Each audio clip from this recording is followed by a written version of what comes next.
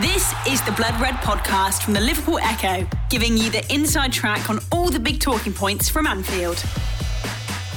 Hello, it's Paul Wheelock and welcome to the Morning Bulletin podcast, where we round up all the big headlines from overnight concerning Liverpool FC. And to help me run through those headlines, I'm delighted to say I'm joined for the first time on this podcast by sometime Blood Red host and the presenter of an excellent recent women's football podcast that we produced on this channel. It's Sam Carroll. Morning, Sam. How's things? All right, mate. Yes, all right. You're just saying our regular five-a-side footy's back now on Thursday, so things are looking up, aren't they? Yeah, a few good performances from yourself. Always looking to get the most out of young talent like you, Paul. So glad to have you on the scene. Young talent, yeah. I wish, mate. I wish. I'm feeling every year in my 39 years now, to be honest, mate. No, but it's we regularly play. Any listeners, most of the people that you hear on Blood Red are usually down the pits near Anfield and Goodison Park on Thursday night. And yeah, probably one of the best players. I think it's fair to say he's joining me today, Sam. You're on the desking duty today, aren't you? So you're going to be overlooking some of the big Liverpool headlines that come out throughout the day. But we're going to start off by talking about a headline that came out last night, and it regards Nico Williams, the young Liverpool right back. He signed a new 5-year contract, and Jurgen Klopp was speaking about it, which we've covered on the Echo's website, Sam. Yeah, I think it's a good deal for Liverpool. I think there was some obviously Nico now is the last of those kind of breakout stars when you look at Curtis and Harvey Elliott to sign that deal. I spoke to the people close to Nico, around the start of lockdown, and talks had, like everything else in football, had to be kind of put on the shelf for a little while, which might have concerned a few people at Liverpool, just because we've seen it to obviously not comparing the two, because I think Nico is obviously had a more pronounced breakout than Yasser Larouci, but Liverpool had seen it this summer where a young defender has turned around and said, well, I'm not going to get in the team ahead of Robertson, am I? So I'll take my chances. And although I don't think there was ever a doubt that was going to happen with Nico, it's good for all parties involved now that he's signed that deal. Jurgen Klopp, from what he said, obviously loves him, and what a kind of an amazing thing for Jurgen to have two players like Trent and Nico competing for the right back spot. And Trent could potentially play right back for Liverpool for the next 15 years, which does raise the question of what Nico will do. Personally, a tough one. I'd like to see him go out on loan and play a full season of football, but at the same time, with the amount of competitions Liverpool are involved in, and with the tightness of the schedule next season, I think we could see a lot of them in a Liverpool shirt next year. And like what we've seen, and like what Michael Edwards is good at, a 5-year contract, long-term contract, protects his value to the point where if any team did want to sign him, they'd be paying a lot of money for Nico. So a great move for Williams, for Klopp, and for Liverpool, I'd say. Yeah, I remember reading that story that you did early in lockdown. You did a number of really good kind of in-depth pieces with both Liverpool and Everton, and it probably says a lot about Nico's confidence, the fact that he signed a 5-year contract here, because it's going to be hard for him, isn't it? With Trent, probably the best right back in the world, certainly the best young right back in the world, but it shows his confidence in his own ability that if he gets a chance, he's going to have a chance of playing more games. Yeah, and I think what is good about Nico is that everyone I've spoken to about him, he is a really, really humble player. He's still really close to a lot of the younger lads in the team. He's from Wales and just a really lovely lad. And I think that kind of will shine through in this, that he knows that, look, at the end of the day, he doesn't strike me as a big time Charlie in any way, shape or form. And because he's not like that, then I think he will just, he knows, doesn't he? Like football at any level, if he gets his head down, works hard, and obviously uses that talent that he's got in abundance, chances will come. There'll be a question in the longer term, I think, of his position in terms of how good Trent is. Essentially going to be a movable object in that position, apart from injuries, or I know people talk about, could he move to central midfield? Would that really make sense with how good he is at fullback and what he offers? I'm not too sure, but I think certainly in these next 2 years, with the amount of football that's going to get played, with the amount of football that's to get crammed in, and World Cups and Euros and all that, we're going to see a lot of him at Liverpool. So he's got that confidence to know that any game that Jurgen calls on him, he'll put in a shift, because I haven't seen him have a bad game for Liverpool yet. And I'd say it's you could even argue that he had as good a season as Curtis Jones last season.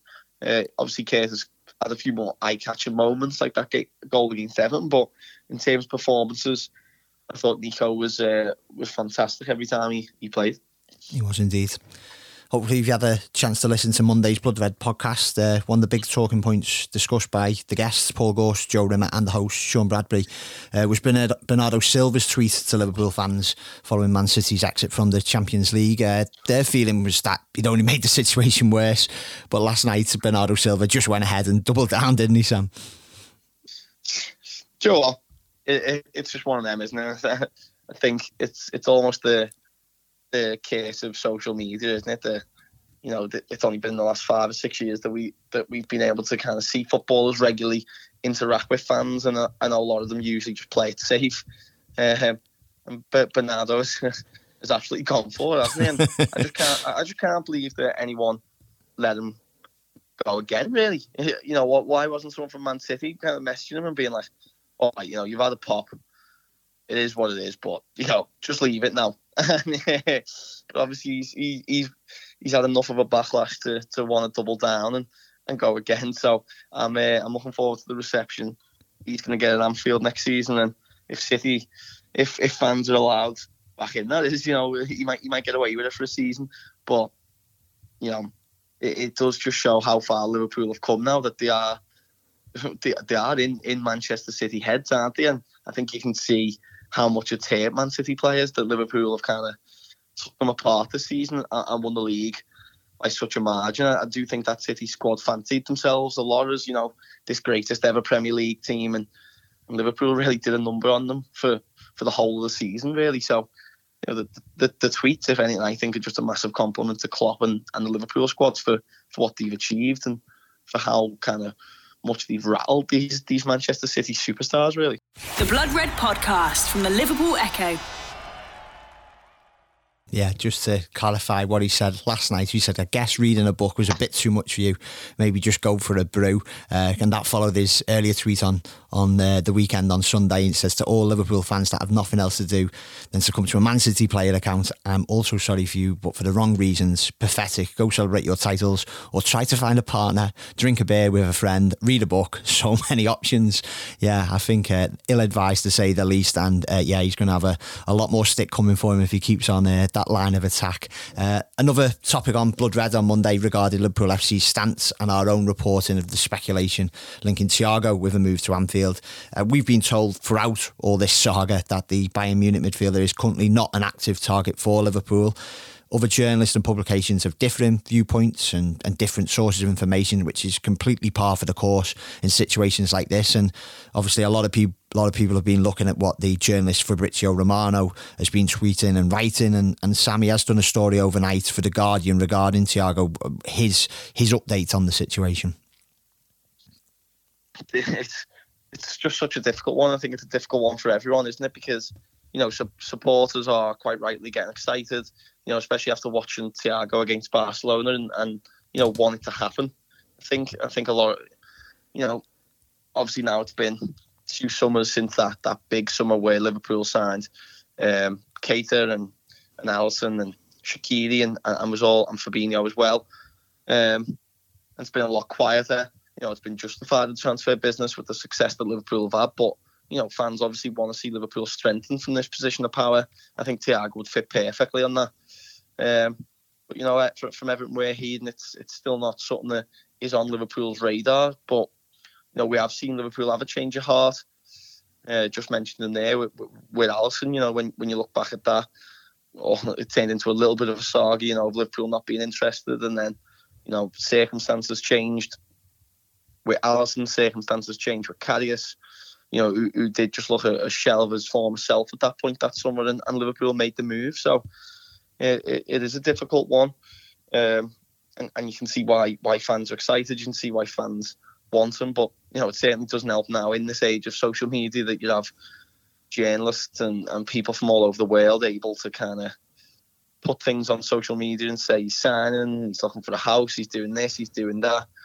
because certainly at this point it doesn't seem to be the case. But it is interesting kind of watching, almost the same as the Fekir thing. It's interesting watching things kind of unravel, isn't it, online, and seeing what people say and what people are kind of right and wrong. But I don't know. I think this Liverpool midfield has certainly got another couple of years left in it. You forget that Klopp already has Keita and Oxlade who do have quite similar profiles to Thiago, but at the same time he's a world-class player. So I think it is just one that we have to kind of wait and see. Yeah, I agree. I think, as you say, it's something, transfers in my past experience can change very rapidly. It's a very fluid situation, but as Paul, Sean and Joe mentioned on Blood Red yesterday, he's still not an active target, despite even what Fabrizio Romano is currently saying is that Liverpool are interested, he believes, but they're not willing to pay the 30 million euros fee that Bayern Munich want for him, which is, if that is the case, that's understandable because he's only got a year left on his contract. So come January, he could sign for a club overseas on a free transfer for the following summer. You rightly mentioned then, Sam, about central midfield being an area where Liverpool are blessed with a number of talents, and you included Fabinho in that. And just through another story we reported on the Echo yesterday, it seems if Fabinho has been given a specific instruction by Jurgen Klopp for next season. Yeah, obviously with Fabinho, I think Klopp wants to improve his game in every way, and I think that's something that is good for all with Liverpool. You know that Jurgen wants to keep people on the toes, and this from Fabinho kind of explains that, and Jurgen does want him to try a few more efforts from long range, and I think we've seen that a few times in. It was the Manchester City game. I think the way he strikes the ball, it's so flat, and the trajectory he gets on it is something that I haven't personally seen from a lot of players. And I think the other thing, he scored a lot of penalties for Monaco as well, so he's certainly got composure. He can certainly strike a ball, and I don't see why it can hurt. I think he had a little bit of a dip in form last season for Fabinho after his injury, but was getting back to his best towards the end of the season. So would be nice to add a few more goals from midfield, I think, and Fabinho is definitely someone who can add that. We know he can take free kicks as well, but I think Trent's got them boxed off. So who wouldn't love to see Fabinho having a few more long range efforts? Because that goal against Man City, I think, probably one of the Liverpool goals of the season last year. And I think even though he is a holding midfielder and he loves to break up play and just be a nuisance kind of closer to his own goal, there are times when, because of the fluidity Liverpool play, you do see Fabinho popping up in these positions. So, I think it's good management from Klopp to ask that of him. And I think, as I've just said there, it does show that I think Jurgen could have Lionel Messi and he'd still be asking him to try new things and consider new things tactically, because, there's not one player at Liverpool who hasn't been improved under him really in this starting lineup. And I think this request shows why, because he's just constantly asking for more and constantly wants new and better things. Very good point. And just to our final story now, regular listeners to the Blood Red podcast may recall that Matt Addison spoke to a former Mainz teammate of Jurgen Klopp earlier this summer called Guido Schaefer. Well, Guido is, if you heard that podcast, you'll know he's a sports journalist now in Germany, covers RB Leipzig, and he recently set up an exclusive interview with the Liverpool manager. We've picked it up on the Echo's website. It's been picked up by publications and websites right across England and probably Europe, because it includes a hint about Jurgen Klopp's future, Sam, about what's going to happen when his Liverpool contract ends in 2024.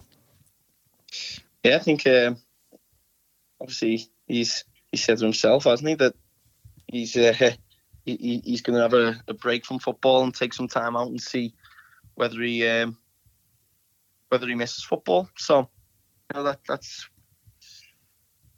disappointing news for Liverpool fans. You think 4 years is only a short time, but you think what he's achieved already and the level he has Liverpool playing at. You hope it's a glorious 4 years, and Liverpool fans might hope that he has a bit. If Liverpool are still in the position in 2024 that they are now, he might have a little bit of a change of heart. But it'll speak volumes that Liverpool will be the club that he spent the longest time at throughout his career, if we do get to 2024 with him. And no one would ever begrudge him that. I think, Liverpool, if he decides to take a break, and Liverpool would have a firm succession plan in place by that point. You think about like the dream options of Nagelsmann's and people like that, but all the noises out of Anfield, the talk about how clever Pep Lijnders is, what an effect Vita Matos has had as well. So there's certainly people in house who I think will be ready to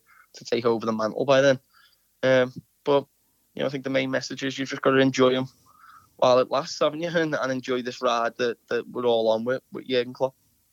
Yeah, very well said, mate. I say it is something for another day, but no doubt with this Liverpool, how well prepared they are, they will be considering that eventuality, what happens next. Thanks very much, Sam, and thanks very much for listening. That's all for the Morning Bulletin podcast for today. Josh Williams and David Hughes, 2 more players who play on our five-a-side on Thursday nights, will be back later this afternoon with the latest edition of their Analysing Anfield podcast. But until then, bye for now. You've been listening to the Blood Red podcast from the Liverpool Echo.